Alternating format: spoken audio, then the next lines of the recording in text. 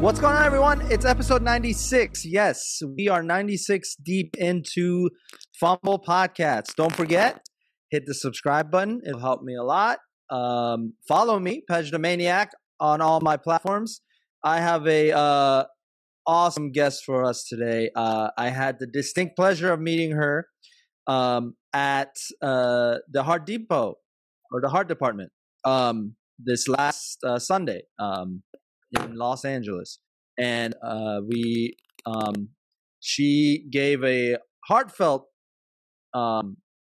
recollection of her story, and I don't think there was a better way or a more fitting way, I should say, for the event to come to a close, which was only followed by a very spectacular fire show, which you guys saw on my IG Live if you follow me on Instagram. Without further ado, let me give her proper intro. Born to feminists, activists, and artists during Iran's 1980 to 1988 war, Marjan immigrated to the Los Angeles area in the spring of 1995, which I want to talk about briefly. She continues to live and curate alternately between Tehran and LA. Her practice is informed by this context of movement and flexible citizenship across both geographical and cultural spaces, and the multiple realities these spaces engender. In 2007, after assisting with the MOCA or Mocha WAC exhibition and graduating from Otis, she packed her 4 suitcases, 2 carry-ons, and 2 computer bags full of art and traveled to Mocha, Tehran, to curate manifestations of contemporary arts, which is what that stands for in Iran. This feminist exhibition featured works from 67 Iranian and American artists. I give you Marjan, Vayghan. Thank you for joining Phumblepodcast. Thank you for having me. Absolutely. So let's start with Born to Feminists. So let's talk about that. In the 80s, of course, because that was during the war. It was the Iraq-Iran war, of course. We're referring to, talk about your experience growing up as a little girl during that time in Iran. I think the biggest feminists I met were first my father and grandfather, and as well as my grandmother and my mother and my aunt and everyone in my family. It was really beautiful that even though I was born during the middle of a war, they made it very clear to me that just because I was born a little girl, it didn't make me any less of a human.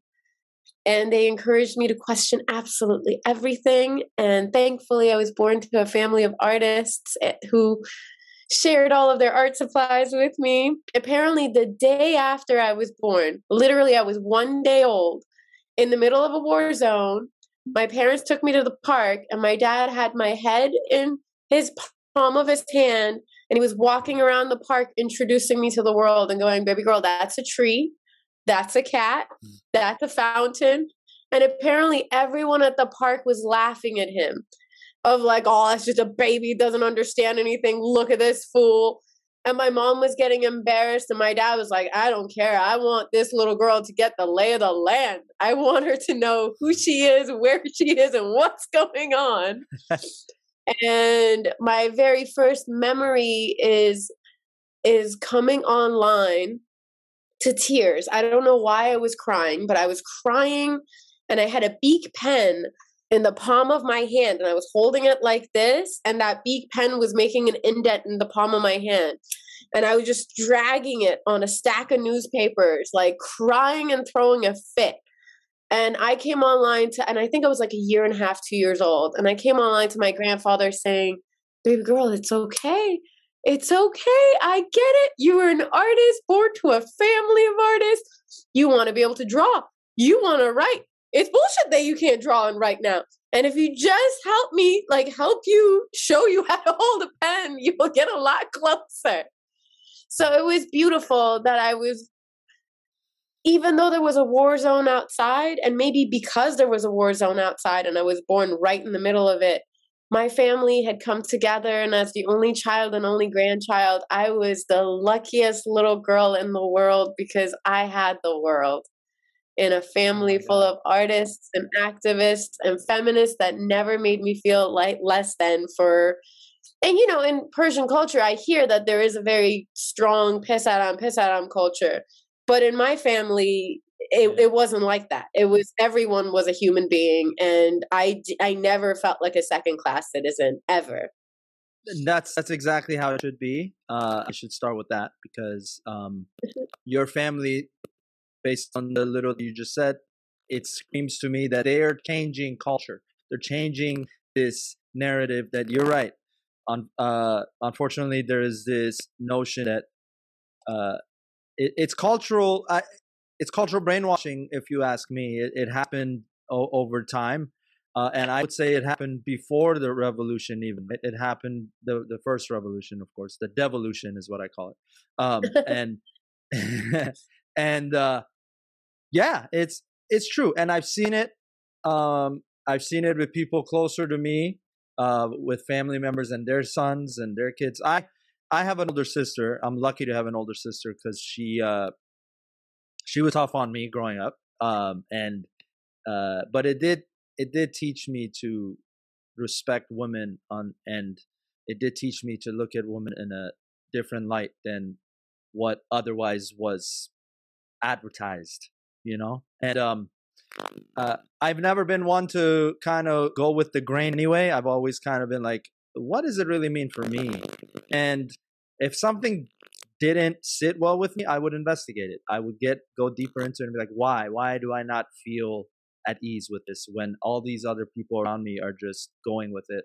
And I know half of them don't even like it, but they're doing it just because it's expected. What the majority of the room is doing. Yeah. I've definitely alienated myself more than my fair share from that mentality. But anyway, it's not about me. My point is, absolutely, that's beautiful. What a progressive grandfather and father you had during that time. How beautiful for that for them to be so strong and go against the wind, go against the grains of that time, especially in Iran, which with all the turmoil and the war and all that. So bless your family. From the bottom of my heart. I want to talk about your eventual journey in 1995 because I told you over Instagram that I also moved here to Maryland, the East Coast, but you moved to Los Angeles in 1995. So we came here in the same year, but I'm curious what your experience was and what made that decision for you to move to LA. Well, and again, I want to clarify that feminism to me and my family just means women are people too. I know that now there's like a weird, so I want to be very clear. There is different levels to it. I understand. Yeah. And in this whole women are people too, and they get to have rights and they get to question things and they get to have a life. My father especially was very belligerent about you are a person, you get to question things, you have rights, you do not get pushed around in this segregation that is taking place like between the genders in this country, you be you. But going to an all-girls school, every time I questioned something, it was my mother who would get called into school and scolded for her little girl being too mouthy. And I remember one day, or like I would draw like our first grade test for drawing. I drew Parveen Ehtesami, and they called my mother in for that.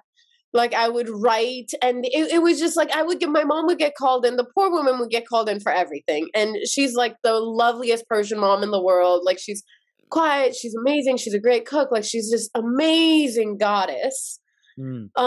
She's just a magical goddess, and she would get called in every day. Because I would be mouthy. And then she would get in, they were like, if your daughter was just a little bit like you, we wouldn't have a problem with her. And well, was your mom quite the type to just take the No, but my mom is very much like she'll know when to argue and when the other person is an absolute like evil belligerent Islamic Republic toting. Like she won't argue. Like she will suffer no fools. And I remember in 2009 we were at Nida Al Sultan's funeral on her graveside, and I begged my mom to take me, and she was like, no, no, no, no, no. Like, if you wake up early.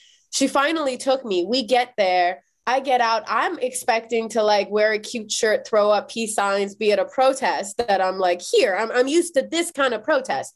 I get there. It's hot. It's on top of open graves. People are like protesting and going, we know you're killing us. We know you're kidnapping us in the dead of night. We know you're shoving us in these mass graves. We're here cutting you the trip. Like, kill us now. And I'm like, oh, no, I'm sorry. I'm in the middle of my MA PhD program at UCLA. I literally have 3 dissertations. I don't have time to die. And my mom looks at me with like a level of like disappointment and goes, all right, baby girl, you sit here. I'll be back. Don't eat anything. Don't touch anything. Don't go with anybody. Just sit here. I'll be right back. And there was like a line of young guys that were just getting kidnapped. They were just like grabbing them and like beating them up. And it was almost as if they were all standing in school line waiting to get kidnapped. My mom gets there, grabs the next person that's supposed to get kidnapped, pushes him around, turns him around and goes that way, and then starts yelling at the other ones going, get him, Vilishkon, Vilishkon, Vilishkon. And she starts organizing people. So like, no, my mother is a Shirzan and a badass. But when she's getting called into a school at an Islamic Republic place, and my Quran teacher, Miss Shahabi, used to beat the ever-loving shit out of me. So my mom would come in to argue and be like, this woman like raised her hand on my little girl. And then they would be like, yeah, we know she does that to everyone. But the thing is, because she's the Quran studying teacher, we can't say anything about that, because if we do, then we will be marked anti-Islamic and then the school will get in trouble. So my mom had already had the lay of the land. She had tried to argue with these people and she knew it wasn't going to go well. So she would get called in and she'd be like, okay, so it's my job to sit here and have them tell me that my daughter is belligerent. And then she would just sit there, hearing them out, try to tell them my side of it. And then we would leave. And then as soon as we would go outside, she'd like grab my hand and she'd be like, and I remember she used to be like, we're best friends. I have your back. I am so proud of you. And I'd be like, Mommy, I'm so sorry they called you in. She's like, whatever, they call you in every day. I'll walk with you every single day. I'm proud of you. You keep getting them called in. So she always had my back. But it was just, so anyways, we would come home and then my dad and my mom and my grandparents and my aunt, they would like have this like circle thing of like, she got in trouble again. They're trying to tell her to shut up. And then they would be like, you don't shut up. We're going to be fine. And I remember my dad at some point was like, forget this. He went to Turkey. He checked it out. He came back with a bunch of toys, like a whole bunch of like sound toys and awesome stuff. And he was like, I checked it out. The whole Islamic Republic thing is kind of making its way to Turkey too. That's not far enough. Then he came to Germany and he was like, it's a wee bit racist because we are Azeri Iranian. So he was like, they don't really like Turkish people and she speaks it. So like that might not be great for her. And then he came to LA. And I remember being at my grandparents' place when my dad called me and he was like, hand her the phone. Hand Marjan the phone. I have very important business to discuss with her. And it was hilarious. Even as a child, they would like treat me like an adult. I always had a seat at the table. And he was like, baby girl, I found a city. It's full of people just like you. Everybody's an artist. They're all excitable. They're all just like you. I found your city. It's going to take 6 months, but we're going to come here. I found your city. So coming to LA was not an accident. My dad literally traveled the world till he found the place where my special brand of belligerence would not only be accepted, I wouldn't feel alone in it. So it was intentional. I love that. I love that. I just want to say one thing. You call it belligerent, and I feel like that has a negative connotation to it. And I want to say it's bravery. And it's you being a full experience of a human being, which you deserve and you are, and just like anybody else.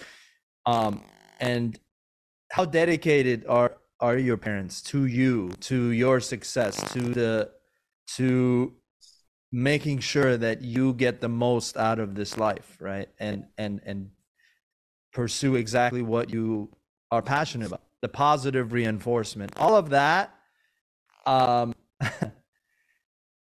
without getting emotional is very rare to me. You saw me at the event. I'm a musician. I started off with a song. I'm a comedian. I'm an actor, but I'm also 37 years old. So I've pursued comedy and acting starting at 33 years old. So it was like, there was a lot of part of my life, me just figuring my shit out. I didn't know what was the right thing for me to do. My heart was always in comedy and acting, but I never talked about it for obvious reasons, as you can probably guess. It was just not really the best word I can think of to describe it. It wasn't a I guess I'm forgetting my English now, but it wasn't really like tashviq nemishudam, you know, like I wasn't really pushed to pursue it. My dad and mom were musicians. They as you know, they learned by ear. They actually met through music, so they were cool with that. Yeah, so they were cool with that. And I got my music degree and all that, and I still work in music. I love music. It's always gonna be a part of my life. Comedy though is my calling, and acting. I feel like a very deep connection to it. So anyway, point of me saying that, long story longer, is that I had to discover it on my own to fight against the grain, like you have been your whole life. So I learned bravery. You know, I had to learn it. And I think I got comfortable in the complacency until I was depressed and I wasn't happy anymore. And I'm like, okay, something needs to change. So I ended my marriage. I ended all of that, and I flipped my life around. And I was like, I'm going for this. No excuses. If it's scary, that's the right move. I told myself, if it's scary, I'm supposed to do it. You know, so that's my motto now. But anyway, I'm just so excited that I got the opportunity to meet you as a result of me showing up and facing my fears and being like, you know what? I'm going to do stand-up comedy in front of a bunch of Iranians. I've never done that before, but I'm going to do it because, you know, up here in Little Sacramento, you know, the most of my audience are non-Iranians. So it was a good challenge. I loved it, and I had fun. And I like to think people received me in a positive light. And but back to you, because you mentioned in the story about your mother how at Netta's funeral what ended up happening, and that was the story you started talking about on Sunday. And I'm really curious if you're open to sharing any part of that more in depth, because that was something that's happening to many women and their supporters and children, of course, right now in Iran, which is exactly why Iranians all over the world are screaming for help, because this IRGC terrorists are rampaging that country. They're destroying the people, and for the first time, the world is seeing it because of the internet, and it gives me hope. But I brought Marjan on today because I wanted you guys to get a firsthand story from a person who's been through this shit and has survived it like a champ, and has come here and she shares it unapologetically. And I would love for you to enlighten my audience on what it really was like to deal with these terrorists. First of all, the Islamic Republic of Terror can try to break people all day long. All they're doing is making us stronger. Being kidnapped by them twice in my life has made me happier, has made me grateful for my joy, has made me more belligerent or brave, or however you want to call it. Brave, it absolutely. Made me more appreciative of my life, and I am more grateful for every second that I get. Having someone try to take your life away and gang rape you in the back of a car with its doors welded shut, if you can get out of that, it doesn't, I guess it could break you, and it did for a while. I sat in my closet and cried about it for about a decade. And even Sunday, I don't know what took over. Like, I was just sitting there. We were enjoying the show. It was really beautiful. We were about to go see a fire show. And I don't know why. I just got up. I went up there. I talked for a couple of minutes. And then I went to the bathroom and I cried for 6 minutes. I cried in the bathroom 3 times longer than I spoke up there. So, and I don't know why I did any of it because nobody made me. I was just sitting there, just volunteered to go up there. And I was just going to be like, yay, you're on for all the people who aren't here. And then I got into for all the people and why they wouldn't be here. And it was scary, but I don't know. I feel like it goes back to the reason why we moved here. Like my grandmother and my aunt made all of my clothes when I was younger. I would design them. And when we moved here at 9 years old, I started making all of my own clothes. And I still make all of my own wackadoodle outfits that I'm proud of. And I remember going to school and my mom's friends would see me walking to school and they would call her and be like, oh, we saw Marjan walking to school. She had this long fabric dragging behind her in the street. She looked odd. And my mom would be like, yes, I know. I saw her. Like, it's not like she goes out the door normal and then is like different. She makes all of her own outfits herself. Do your children make their outfits themselves? Because she's talented and we're proud of her. So even when we went to Iran, it's always been so weird. There's been this like cognitive dissonance of like what I'm allowed to do and what my parents are supportive of and what just being outside entails in Iran. So it's kind of weird just getting in trouble for being me out there and then trying to justify myself and be like, oh, well, I bought this fabric here and this happened there. And the first time I got kidnapped, it was in 2007. And it was when I was in Mocha, Tehran, curating that exhibition that I was extremely proud of. I was extremely proud of that show. So to get kidnapped over it, I didn't understand. It was something I was proud of and they were pissed at me and it was the moral police. And it was the first time I'd ever had an encounter with the moral police. And I remember when they called me over, I looked at my 2 cousins and their cousin being like, oh, I got this, whatever. And I started walking over to be like, oh, I'm going to go over there and talk to them. Because with my family, growing up, if I ever wanted something, the only way I would forfeit it was to cry. Then I wouldn't even get a chance. But if I wanted something, I would give them a list of 10 reasons why I should have it and 10 reasons why I shouldn't have it, but why I should have it anyways. So I was just walking up to them like, oh, I can talk my way out of anything. Like whatever their problem is, well, we'll solve it. And by the time I got closer and closer and closer, I realized that these women wearing a full-on chador she was choking a university girl by her magna against the car and calling her all of these terrible names, all of these immoral names.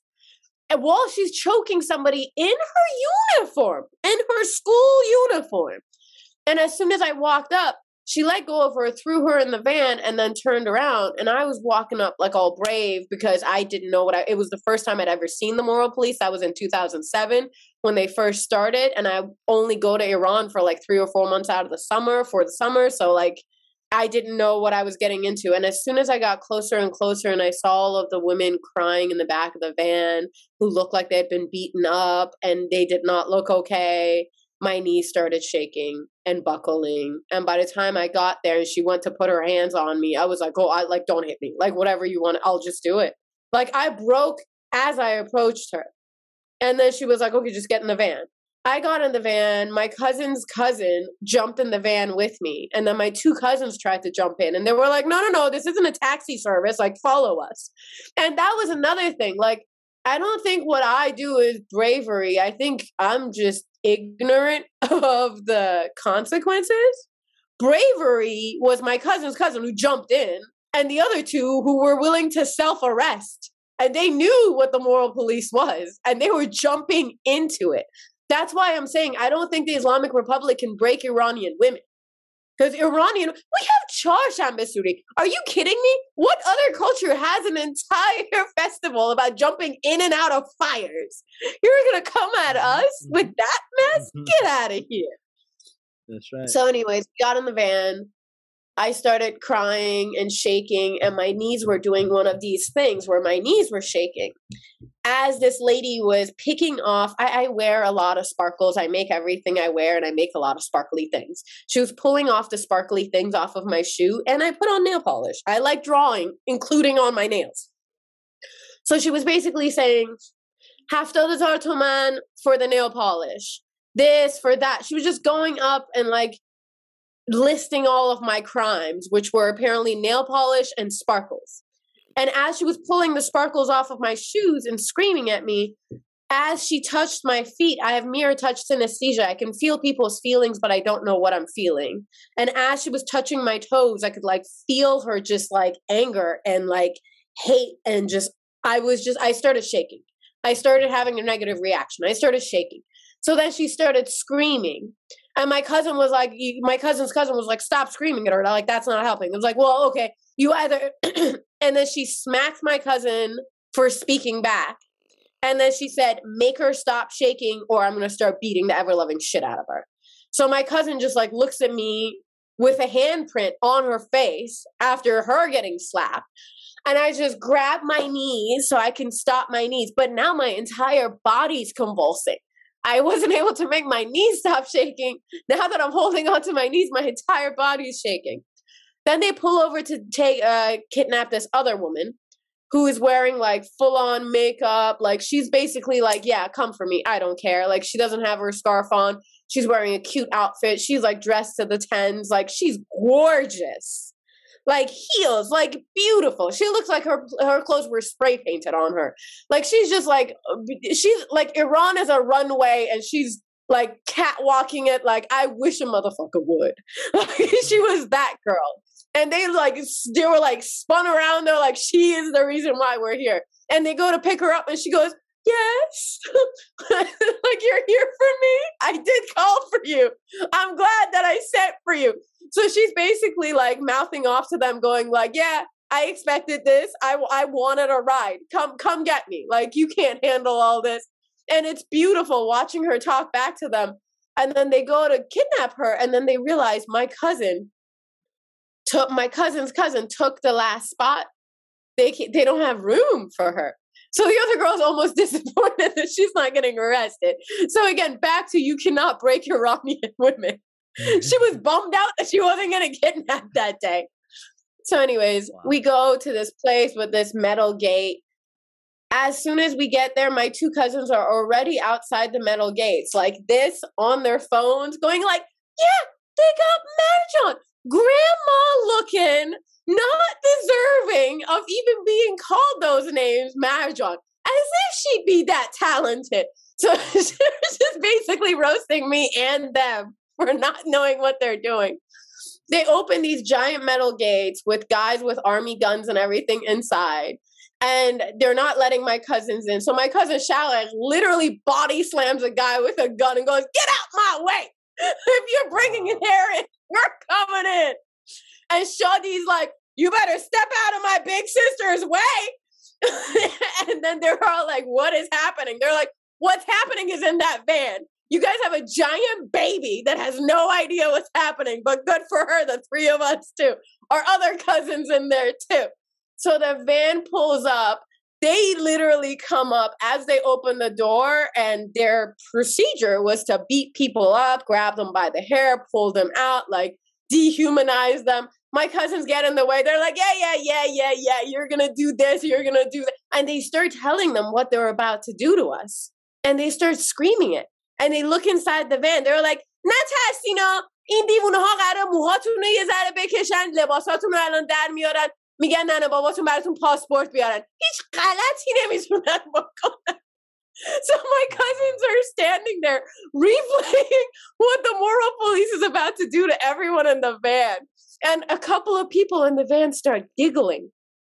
And everyone in this underground army base is getting upset because the entire system is set up to terrorize you and scare you. And my cousins are like, here's the playbook. This is going to happen and that's going to happen. And they can't do shit.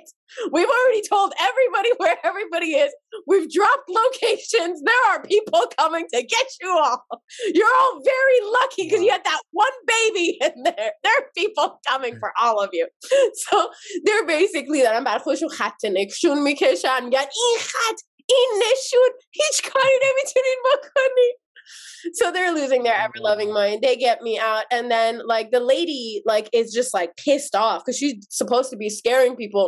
Now half the van is laughing.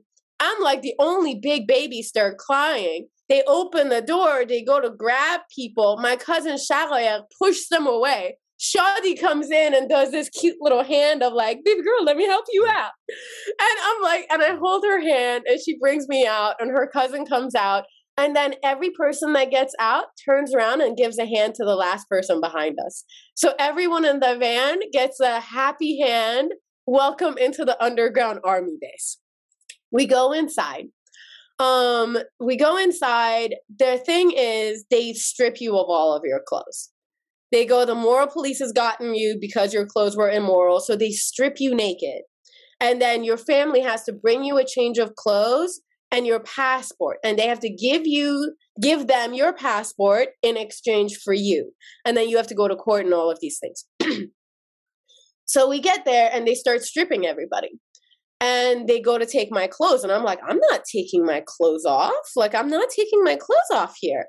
Like, it's an underground army base. There are all these guys around. I'm not taking my clothes off here. And then they're like, see, this bitch can't even pretend to be immoral. You guys got the wrong one. And then they're like, take her clothes off. If she doesn't take her clothes off, we're going to hit her. We're going to kill her, blah, blah, blah, blah. And then she has to take her clothes off and then she has to fill out paperwork. They're like, well, fill out the paperwork. I'm still crying throughout the whole thing. Everybody else is laughing. Everybody else is doing better. I'm still crying like a little bitch, like I was in the bathroom after the art show. And then they come around to take all of our fingerprints. And then they go to give us this fingerprint. I give them this one. And I give them the fingerprint. And then Shara comes up to me and goes, are you okay? Like, I know you're a cancer crab and you're emotional. But are you okay? Are you about to take down us? And then I just like turn my fingers around and I show her which one I fingerprinted with. And she's like, all right, the bitch is good. Turns around in German, tells her sister, like that Shotzi, like, so anyways, in German. And it's funny because they have us. And intermixedly, like we're speaking English and German and French, and we're like, and they don't know what to do with us. And my cousins and their cousin are just batshit loco. It's amazing. And then Charles comes up to me and goes, okay, I've discussed this with all of them. They're going to need to take your pants. You just got to take your pants off. And I'm like, I'm not taking my pants off. They're like, they want it. They're going to take it. I'm like, I'm not giving them my pants. I'm not doing it. And then I look at the door. She's like, the hell are you thinking? I'm like, I'm going to run. She's like, all right, bitch. I get that we're all here supporting you and everything, but it's getting to your head. We're still in an underground army base and all of them have guns. You run, they're all going to shoot you. You're not that good of a runner. Even if they're not that good a shot, they're going to get you. It's flat. Like we're in an underground army base. Like, and Shagaya was like, I got you. I'm the one acting an ass. So they leave you alone. But you run, they're gonna get you. And I'm like, I'm not taking my pants off. And then she turns around, she's like, من بهش گفتم به هر زبونی گفتم به سرش نمیره میخواد بدوه بره دم دیوار بزنین بکشینش این هم آمریکاییه ما پاس آلمانی داریم سر یه شلوار قرار تومور کل مملکت رو بکشین پایین حالا شلوار این دختره رو در بیارین ببینید چی میشه. So she's just losing her ever-loving mind.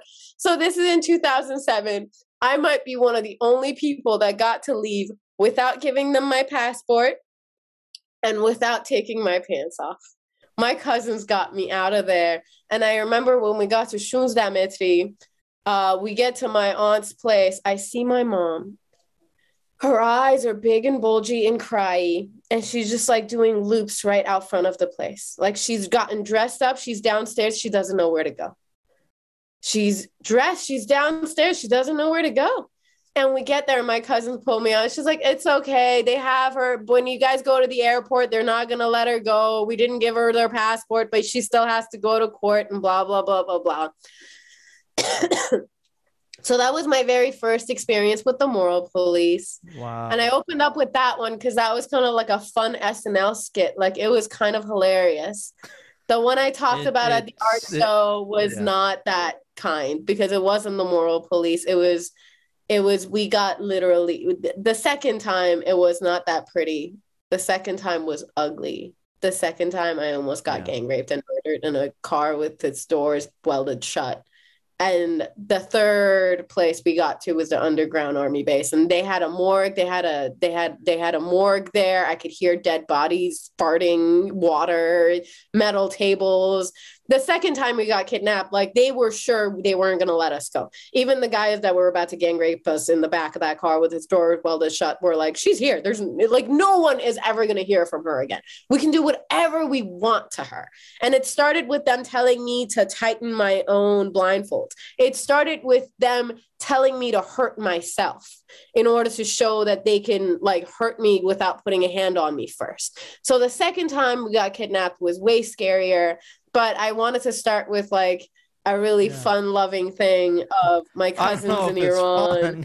But I mean, it sounded like a fucking horror film with a lucky ending as far as you being able to walk, because my whole thing with that is before you go into the second time, which ladies and gentlemen, this one is it's not for the faint of heart. So yeah, trigger warning. I'm letting you know now. But my question about the time between you getting away from the first one and second one, how much time elapsed between the two? I got kidnapped by the Islamic Republic, their moral police, in 2007. And right. I didn't go back to Iran in 2008. And then I went back in 2009. And in 2006, I had brought my partner of what would have been 23 years this February 26th, but he's no longer with us. The first and only guy I've ever held hands with, the love of my life. I took him to Iran in 2006. And in 2007, when I got arrested in Iran, he got arrested coming back from the border because he drove up to see one of his friends in Canada that he used to play video games with. And on his way back in Montana, they saw that he had a stamp from the Islamic Republic in his passport. And he got arrested at the border crossing Canada back into America. Yeah, and he's a 6'4" giant white guy. He got arrested crossing into America because he had a stamp from the Islamic Republic from the year before in his passport. So after I got out from being kidnapped by the Islamic Republic, I called Jesse, come to find out that he was arrested at the exact same time on opposite sides of the planet. Wow. So, and they put him in a full orange jumpsuit. They put in the cuffs, the leg things, and the shackles on him. They treated him like a terrorist just because he had been to Iran. So, and when he came back for the audience members, he was a white man American. He's a 6'4" giant white guy. Yeah. So, wow. Okay. Man. So we got kidnapped on either sides of the planet in 2007. In 2008, neither one of us came to Iran. But in 2009, I got him another visa and we both came back to Iran. And that's when we both got scary picked up and disappeared. Like, scary. Like blindfolds, hood over our heads between our legs, in cars with doors welded shut. And that was and they were very proud of the fact that they were going to kill us and there was nothing anybody could do about it, and that no one was going to ever hear from us again. So that was scary. Just to get a timeline of this, 2009, that was also the Green Movement, the last major protest after the sham elections that happened and Neda's killing in 2009. Was this around the protests when you went back? So, speaking of the sham elections, Iran only has 5 legit television channels, and it's Mullah, soccer game, Mullah, one show. And when there's that one show on, everybody goes home and watches that one show. In 2009, Jumun, a South Korean soap opera, was that one show. And in the middle of the election, people went home to watch Jumun to come back and go vote. Elections hadn't closed yet. This episode was playing where Jumun, the main character, had gotten surrounded in an island all of the good people were doing nothing. All of the ordinary people were turning away at the situation. And the bad people were creeping in on Jumung, and they were about to kill Jumung, the star of this South Korean soap opera. And right in the middle of that show, in that commercial break, they were like, Ahmadinejad won. And people are like, what in the actual literal fuck? The polls haven't closed yet. We haven't even finished voting yet. How are you calling it already? Yeah. So when the show ended, people poured onto the street, and that was the beginning of the Green Revolution. Now, details on the Green Revolution. Mir Hossein Mousavi is just as much of an asshole as the Ayatollah. Mir Hossein Mousavi was the guy that signed into law when the revolution happened that if women's ankles are showing or hair is showing, you can cut off their wrists and things like that. Yeah. This guy is cousins with the Ayatollah. And the way the Green Revolution started was this guy was like, all right, cuz why don't I tell everyone who disagrees with you, who is my supporter, to wear green and come outside so we know who to kill. This is how it started, and then it got out of hand. Wow. I was in Iran with Jesse. I was in the middle of my MA PhD program at UCLA. I was doing 3 dissertations and 3 exams because you're supposed to do 1, but you have to get assigned off. So I actually went and asked if I could do 3, and they were like, we don't think it's possible, but if you want to, you can. So I was at the time in my aunt's home writing about Eshu, the god of chaos and mayhem. And Mir Hossein Mousavi's Facebook page said, you're invited to come to Vayghan for a protest. I was a Mir Hossein Mousavi supporter at the time because I didn't know the background, and I thought somebody was standing up to the Ayatollah. So at that point, even if that somebody was a carrot, I was going to be a carrot supporter. If that person said, wear a unicorn outfit, I was going to wear a unicorn outfit just to be like, fuck the Islamic Republic. It's not cool what they're doing. So I see the invite. I go, all right, I'm going to go. And no one else wants to go with me because everybody knows that's a dumb thing to do. And on TV, they're saying there is a dust storm. I'm like, there is no dust storm. Jesse goes, no, babe, they're saying there's a dust storm because they're saying don't go outside or we'll kill you. I'm like, shut up, white guy. Like, what you know? I'm the Persian one. White people are always asking me, where are you from? And I say, West Side. I'm Marjan Vayghan from the West Side. And then they go, no, but where are your people from? And I go, I'll say Iranian American. So throughout my entire life, all these white people have told me that I have a Persian card. So, all right, white guy, you don't know shit. Like, whatever. Like, I'm the person here. Yeah. You're going to follow me.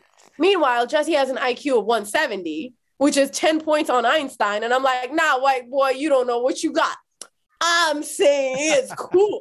Who you gonna listen to? And he's like, all right, this is gonna it's gonna be ugly, but whatever. You want to go outside? I'm not gonna let you go. Like, I'm gonna come with, but babe, it's gonna be ugly.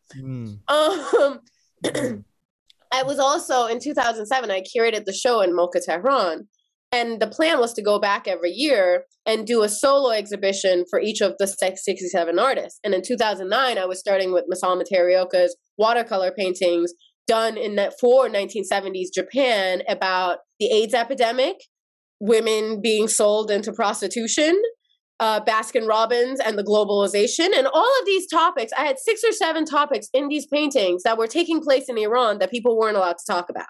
So I was like, we're going to talk about the AIDS epidemic and women being sold into Arab slavery and things like that through the 1970s lens of 1970s watercolor paintings done for 1970s Japan. I can talk about these topics that are taboo to talk about in Iran through the lens of art because I'm an artist and bitch, I can do that.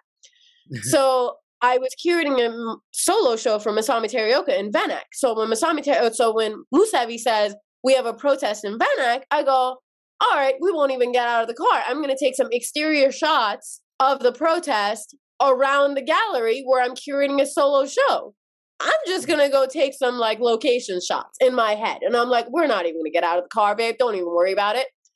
And we get in the car, we start driving. And as we start driving, I go, Jess, things might get a little watch out. It might get you might see some shit. We're not going to get out of the car, but you might see some shit. And because I think Jesse was a big guy and he wasn't really afraid, like if he saw someone being bullied or someone being something, he would be the first person to jump out and just grab whoever was like whatevering and be like, dude, like, let's talk.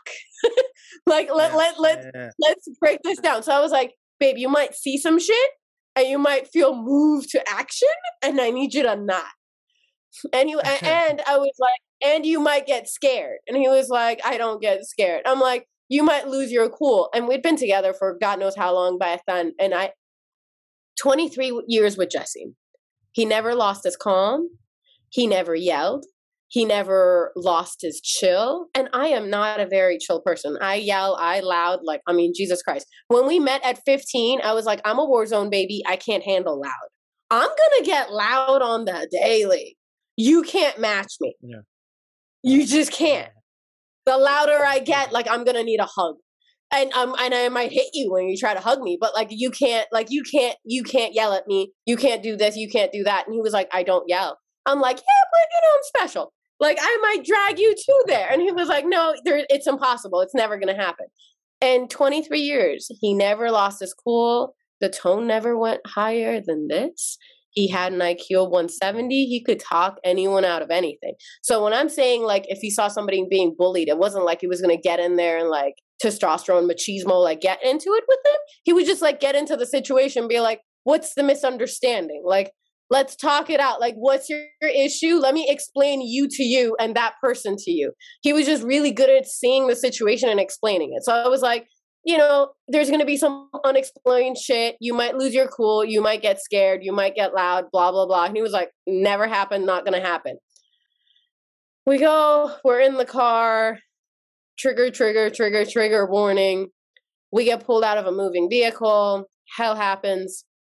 Eshu, the god of mayhem, really, really rains down upon us. I get lockjaw. Yeah. That little bump in my mouth is where I got lockjaw and I couldn't open my mouth to release my own inner cheek. That's how scary shit got. I was like throwing up in my own mouth, pissing myself. Like it was not good. We went to 3 different interrogation sites, one scarier than the other.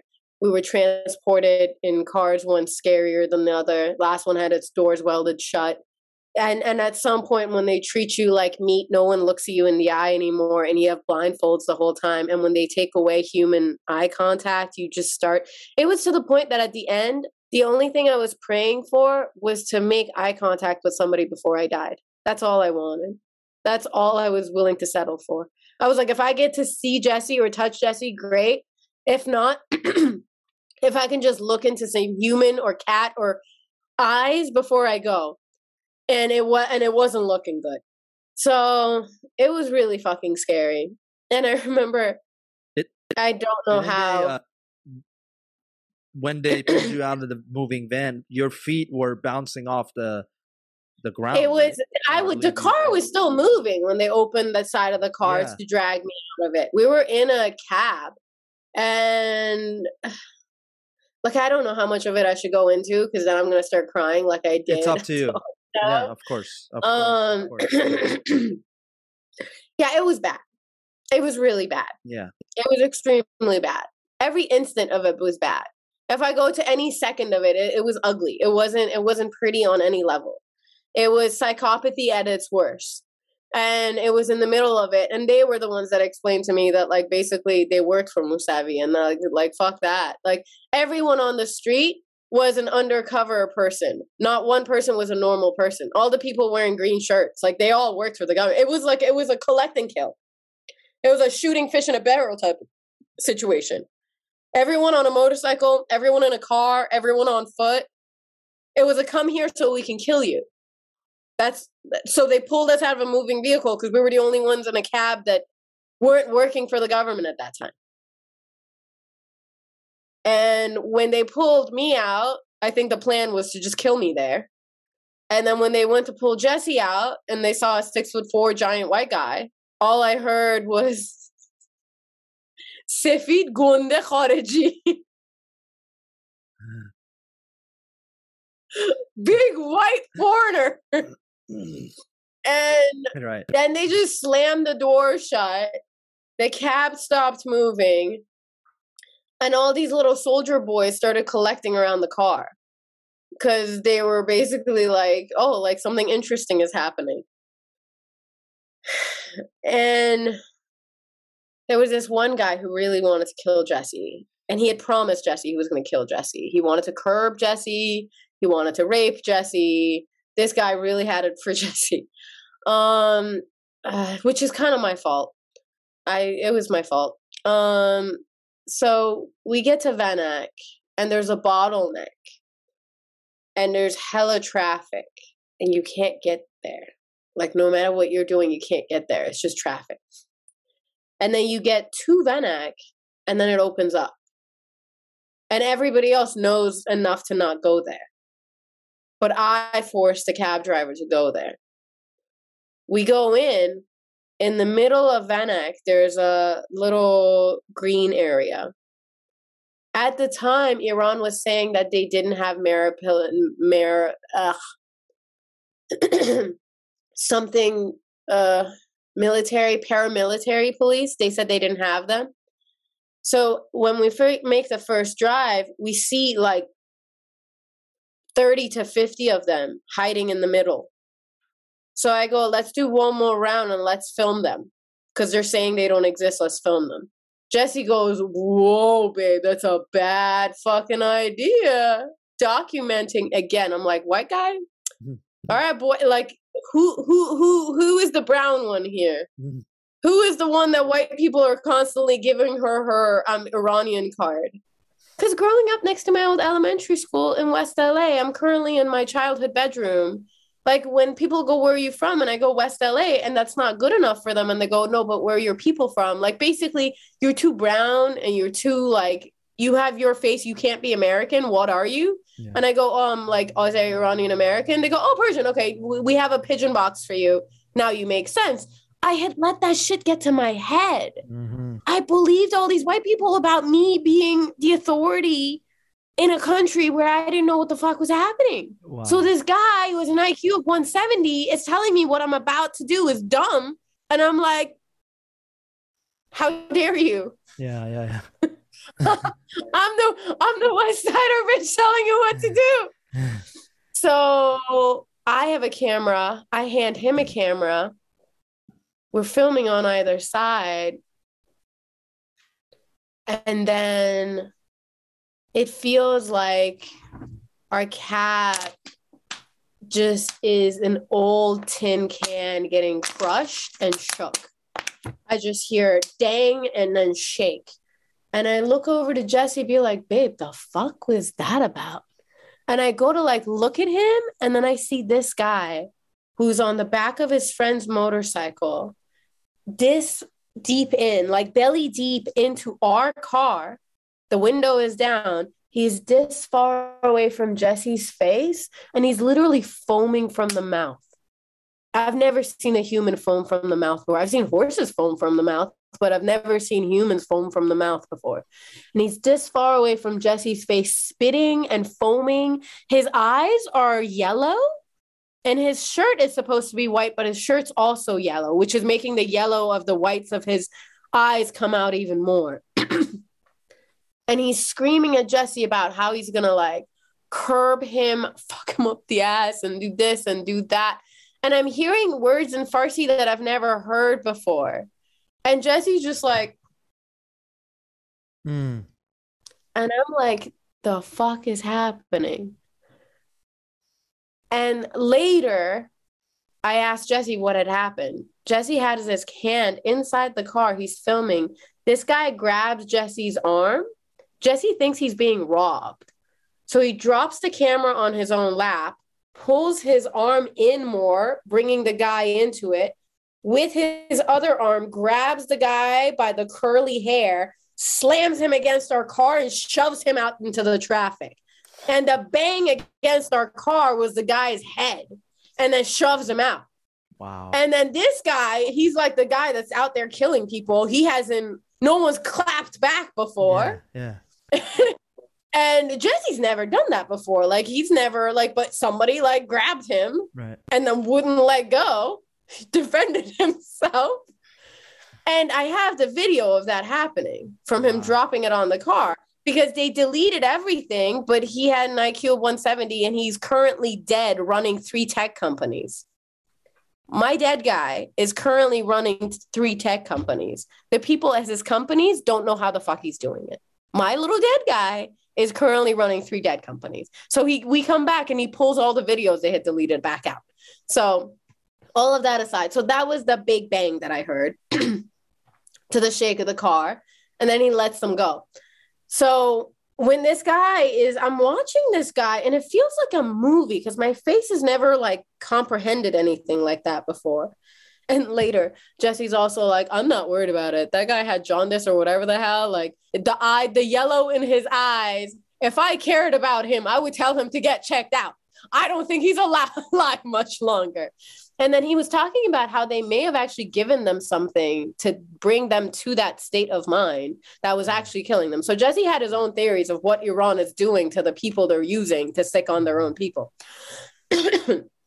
Long story short, I'm staring at this unhappening, unable to comprehend it.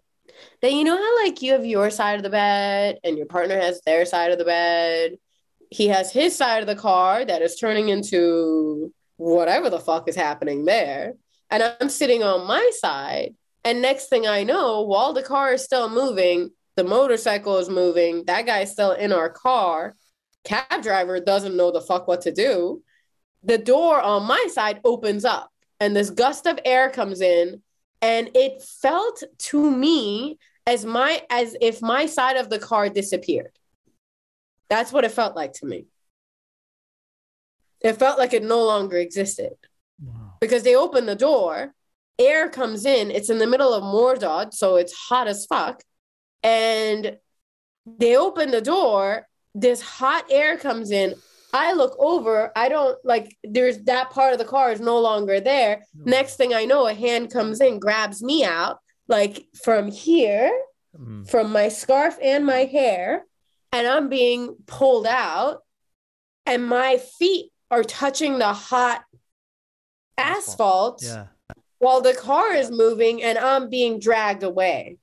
And I'm watching this car come to a slow halt. And all I'm doing is watching the side of the car Jesse's on. And they fling the door open. They're slamming on the side of the car. So the car slows down. The car stops. They fling the door open. They go to grab Jesse. And then that's what I hear, big white foreigner. And then they slam the door shut. They're like, he's too fucking big. Like, what the fuck are we going to do with this guy? And at the time, I think the plan was to kill me. Because I'm just some brown girl, like even there, they can see that I could be Persian. Let's kill her. It doesn't fucking matter. Mm-hmm. But because he was a giant white guy, they decided he was CIA and I was his Persian help. He's a giant child who makes video games. I'm an artist. Yeah. We are not adult enough to wake up at a certain hour, let alone work for anybody. Like, no one would hire us. Get the hell out of here. Like, I was like, you're giving us way too much fucking credit. He works from home. So, yeah, and then it just gets worse and worse and worse and worse. And yeah. And I'm already getting a headache, which means in 5 minutes I'm going to start crying and crashing. Oh my God. But like, it just got scarier and scarier and scarier and scarier and scarier. It just kept getting scarier. It was what you said about the jaundice and Jesse's theory about they're giving these officers or soldiers, whatever they are, this something to make them do this. I think they were orphans. A lot of them were orphans. Oh man, yeah, I bet. Yeah. Well, it's been proving it's being circulated now during what's happening right now that these security guys are not normal in their stance when they're putting something in them to get them riled up, like they're fucking pack animals. Like it, they're. I mean, at the end of the day, yeah. one of the kids who was driving the car with the door welded shut, who stalled the car like 3 times, Jesse was helping him drive because Jesse also used to be a mechanic. So like every time he installed the car, Jesse would help him Oh my going, which God. he was so fucking helpful. They all loved him.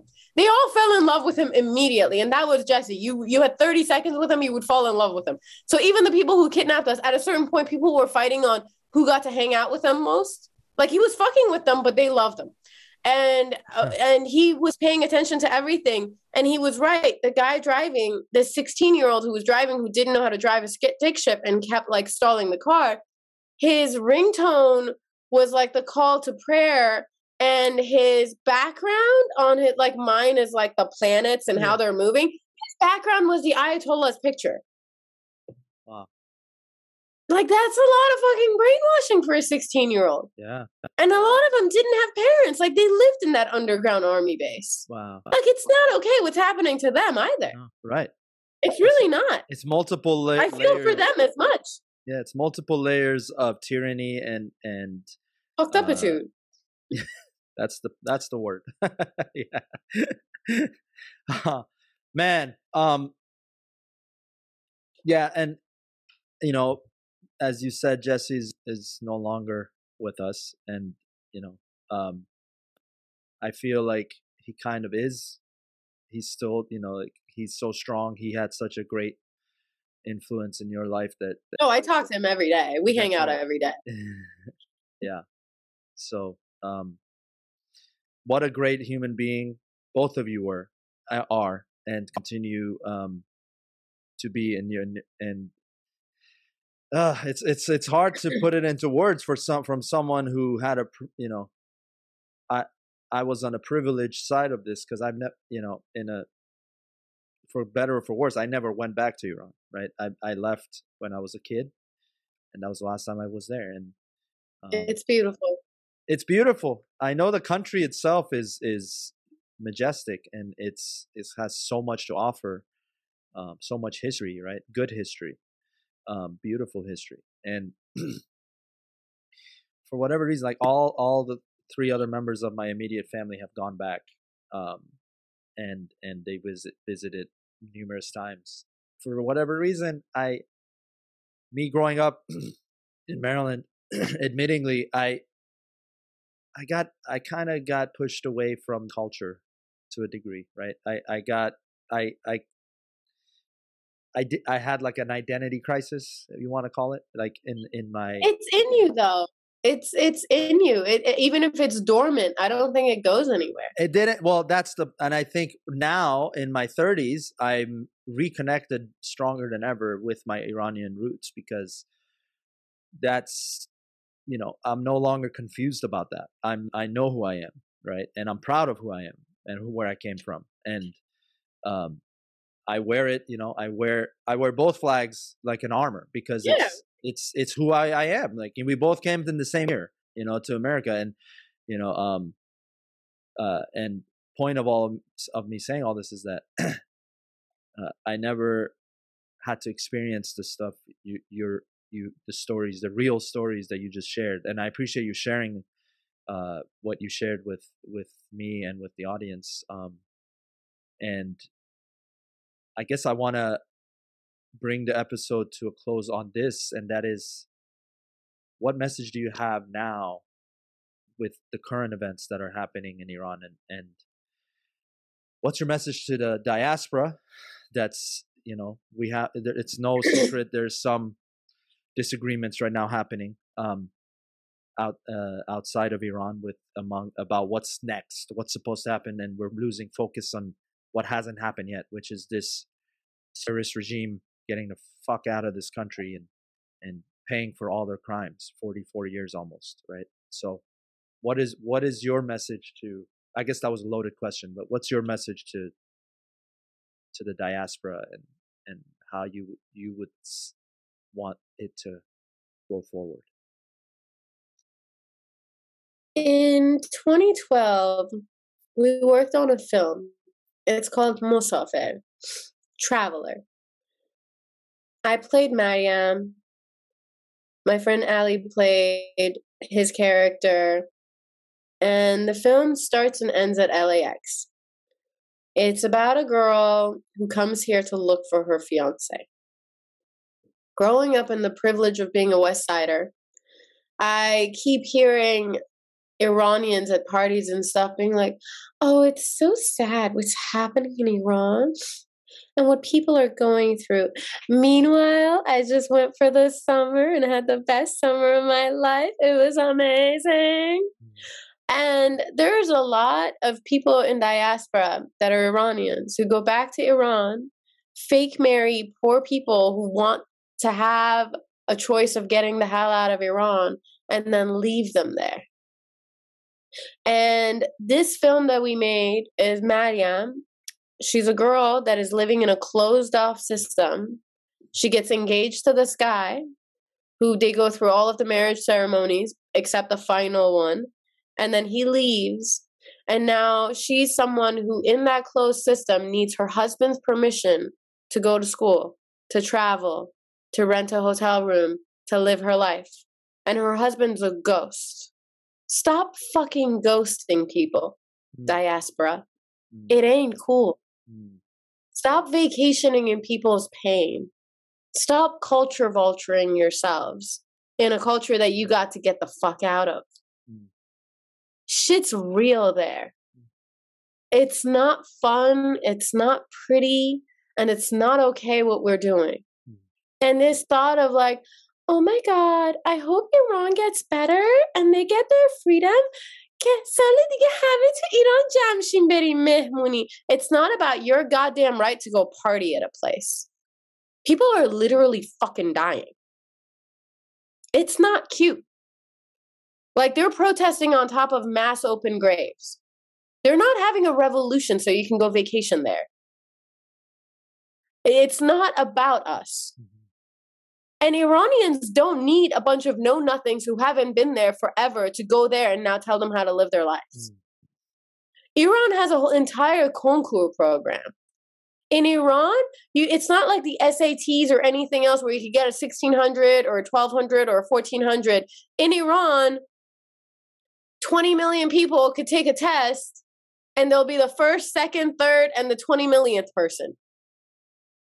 The test goes, you were the smartest, you were the second smartest. My cousin, Ali, just got 45th smartest person in Iran, concours. He was disappointed in himself. I was afraid. I was like, you should have gotten under 100, like more than 100, just so they won't disappear you or try to recruit you into something. Yeah. Like, you fucked up by being too smart. But if and when these people fall, Iran has plenty of young, amazing diamonds who have been forged in the bullshit and who know how to undo this mess. We do not need 70-year-olds who haven't been to Iran in 40 years to go tell Iranian people how to live their lives now. Yeah. This whole cowering here until things get better so you can go party there and tell people what to do, that ain't cool. I, as a West Sider who's been given her Persian card by a bunch of like white people here who've never been to Iran, have no right to have any kind of message for the diamonds in Iran. They have been forged under things beyond my comprehension. I am such a dumbass that every time I show up, I get straight the fuck to trouble. I can't even walk down the street without getting picked up by the moral police or somebody just for being me. I have nothing to say to them other than I'm sorry. But I can tell the diaspora to get your shit together. And I made a whole film about it too. Yeah. Like, let's please get our shit together. I'm not saying we need to help them, but we need to stop hurting them. It's not about us. All of these parties I go to now, it's like, oh my God, we can't wait till Iran gets its shit together. Like, اونجا بریم کنسرت یا اونجا بریم این. We're so used to having fun and having the world revolve around us and our entertainment that we kind of get confused and think that what's happening there is entertaining. I think that's why last Sunday night, as we were having the best time at the best art show, and I was like, this is so much fun. Oh my God, we all came together. there was a moment where I was sitting there and I was like, oh my God, we had so much fun. And I was like, oh, but what's happening in Iran isn't fun. Mm-hmm. The people getting disappeared and murdered, they're not having fun. Yeah. Oh shit, nobody gets to hear from them. I should go mention that this isn't fun. And then I got up there. I didn't know what I was going to say. I just wanted to be like, thank you for coming out. This was really fun. But just FYI, it's not fun in Iran. And I didn't know how else to say that. And I was like, hey, this one time I fell into not fun and it wasn't cool. And then I left and I stood in the bathroom and I cried for like 3 times as long as I took me up there to be like, hey, by the way, you guys, it's not fun over there. It ain't fun, is what I would say to the diaspora. And I would lock this, throw it away. I wouldn't dare say shit to people in Iran because they're living under conditions that I can't even comprehend. I have nothing to say. I do not have the right. I don't have the right, the privilege, and I'm not going to get confused just because a bunch of people have told me that I'm not from the West Side and I'm Iranian American. The people who've given me that card have not been there. The people who are living there, if I start telling them advice or what I think about them, that just shows my ignorance of having believed the hype and the bullshit of my own disastrous ignorance here. Yeah. It's not okay what we're doing. Yeah, it's funny because my podcast is called Be Humble. So we got to be a little more humble. So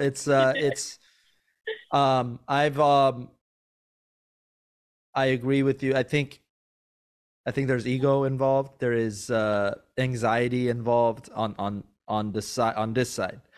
I'm not comparing the feelings of and the mental health of the diaspora with the people inside Iran. It's not even comparable because we're living a privileged life at the end of the day. Sitting here, we can protest, we can yell, we can have this conversation. We can have this conversation. We can do all of this shit without any repercussion, right? The point of it is understand that our only role right now as Iranian Americans, Iranian Canadians, Iranian Europeans, support system. It's just amplify what they're saying in Iran. Yeah. Amplify their voice. That's it. That's it. That's all we need to do, and do it together because 8 million strong outside of Iran is a hell of a lot of a firestorm that the governments have to listen to. The IR wants us to be divided inside of Iran and outside of Iran. And that's the only tool they have to keep us to control us. And Divide and Conquer is a played out book. We can envision that. Yeah. United, we have the power to change anything anywhere in the world, obviously Iran included. But my whole thing is just imagine, and it will happen when Iran and Afghanistan and Syria and the Middle East is free, like truly free. It's gonna be my Siri turned on because I said Syria. That's hilarious. But the corporate overlords are listening. Yeah. Look at that. I didn't get that. You're not supposed to get that. Get out of here. It's not for you, Siri. It is not for you. This isn't for you. Right. This isn't for you, corporate overlords. But that's perfect, though. That is absolutely perfect. I feel like I am just like baffled by the fact that the world is able to ignore what's happening in Iran so very thoroughly. Even in 2009, Nida was being played like murder porn on TV over and over again until Michael Jackson died, and it was as if it didn't happen. Yeah. And this time around, they didn't even begin to acknowledge it. And I think it's because if Iranian women can stand up for their rights and be like, fuck this, stop this, that could be ground zero for an epic world global change. If a virus can bring us to a global pandemic, imagine the power of a global love-demic. This is way bigger than Iran. Feminist. Yeah. This is way bigger than Iran. Yeah. This is huge. And I think that's why everybody's ignoring it. That's why the corporate overlords are ignoring it. That's why other governments are ignoring it. Because I believe what happened in Iran 40 years ago was just a dress rehearsal for what could be happening here. Oh, yeah. During the previous administration, I watched us make the march towards what's happening in Iran for the past 4 decades much quicker. Much quicker. There's a mural of my face on the side of the ACLU headquarters in downtown LA. I was the first person who sued Trump and Mike Kelly. And I got a call from Mike Kelly going like, how much to make you go away? I was like, I don't believe in the cash economy. They're like, what do you mean you don't believe in the cash economy? I'm like, I don't believe in money. It's not real. You guys made it up to control us. It's not real. They're like, well, you know how suing works. Like, why are you suing us? I'm like, because you're on the wrong side of history and you're a bunch of white supremacists and what you're doing isn't right. And the ACLU like stepped in and they talked to them. And I think I got a check for $687 from them just because they needed to do something to make themselves feel better. I framed it, didn't cash it, just framed it. Like I think you got to just stand up to that brand of insanity wherever it is. And I think for the outside countries, it's a lot easier to deal with in Iran because they're dealing with the psychopathy that's running Iran. And the same psychopathy is running every other country. Jesse was able to understand it because he was proficient in swimming in psychopathy waters. Yeah. We live in a world where feelings are used as a weakness to punish people. And psychopathy is running wild. And when people are standing up to psychopathy, the rest of the world is like, yeah. Because they don't want to admit that it's happening. Because if it's happening one place, it can happen everywhere. And if people proceed to make a difference in Iran, there might actually be a way that we can come together as a planet and ascend to better places. And the next generation might actually have a hope. And the same thing that I'm saying about not being qualified to have an opinion about what's happening in Iran, I also feel like you and I and generations above us are not fucking qualified to have an opinion about the bullshit that the youth is dealing with. Yeah. I think a 12-year-old now has a better chance of envisioning a better future than a 200-year-old. Oh my God. It's not our planet anymore. No. We need to get the hell out the way. But yeah, we can only support them at this point. That's all we can do is support because they are the future, whether we like it or not. And the older, I love it.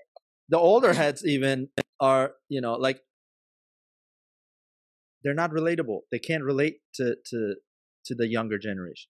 You and I are at an age where it's almost hard for us to relate to the younger generation. We have to really be conscious, right? So it's like, well, for me, I'll speak for myself. I don't know. But it's like, I'm lucky I have a 16-year-old niece and an 18-year-old niece that remind me of what purity looks like. Pure in intent, pure in action, pure in living a pure life, not jaded, right? We can learn from them.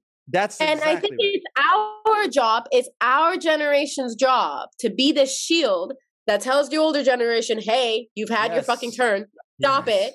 And instead of them handing it on to us, be like, no, we're going to be humble about it and hand it to the people who are actually like able to do better than us.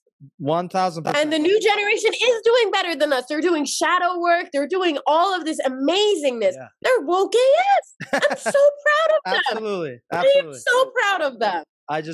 Like I said, I look at the young generation, the Gen Zs, and I see, look, when I was 16, I couldn't even tie my shoes. And these guys are like, doing what they're doing at 16 in Iran, in Afghanistan, in Ukraine, crying out loud, right? Against all this tyranny, they're just standing up to it in the schools, everywhere. This conversation, obviously, you and I can have it for a whole day, and it's still not enough because there's so much to talk about.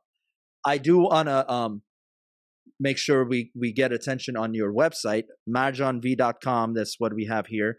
What's on the website? Also, if you want to plug any of your socials or whatever you want to share about your socials or website, please do, because I want people to be able to reach out to you if you're open to that. So, my name is Marjan, Vayghan, Marjan, last name Vayghan. I'm on all social media. That's the one. I'm kind of boring. I only friend people I know in real life. Okay. My website is hilarious. I made it when I was a child. I started making that website in early 2000s. when I found out that the internet was a thing. It's a whole bunch of conceptual art. It's all political, conceptual, fine art. And on set, I'm the head of costume and wardrobe in my day gigs. I have a lot of other day gigs. I also have a real estate license because I have this dream of unplugging all of my creative friends from the cash economy. I don't believe it's real. And I think if all creative people had to not worry about rent and mortgage and they could only be creative on creative land, we could really change the world in our own ways. So I have a lot of really wacky, weird dreams. But my website is just all conceptual art. And every time I hand it out on set, people think I'm trolling them because you can't buy anything on it. There's no information on it. Every page you click on is all conceptual, like heady, like fine art. And I've had people inform me that a real website is only one page and it sells you shit. My website is like hundreds of pages of like random art and you can't buy anything off of it. And my thing is, that is what I envisioned the internet to be when I was a child, when I started making my website. Just because websites have turned into something that cater to consumer culture, it doesn't mean I'm going to go back and change what young Marjan thought the future of the internet could be. Yeah. So it's very bizarre, but you know, I recommend it. It's all about random art from all over the world. Yeah, it's you, and that's what's beautiful about it. It's you, and it's unapologetically you, and that's what I love about talking to you and about learning about you and from you. You're an inspiration. Continue being Marjan, and continue to be woman life freedom, because that's literally you embody it. And Zindagi Azadi, 1000%. This has been episode 96. I couldn't ask for a better guest. I'm honored to have known you, to have met you. I look forward to learning more from your posts, from your website. I'm going to go check it out myself. And thanks for joining me on this episode. I'm Pej the Maniac. Make sure you subscribe. Phumblepodcast on YouTube. You can listen to this episode anywhere you take in your podcast, and it has video on Spotify and YouTube. I'm Pej the Maniac. I'll catch you guys on the next one. Thank you, Marjan. Happy 96. Happy 96.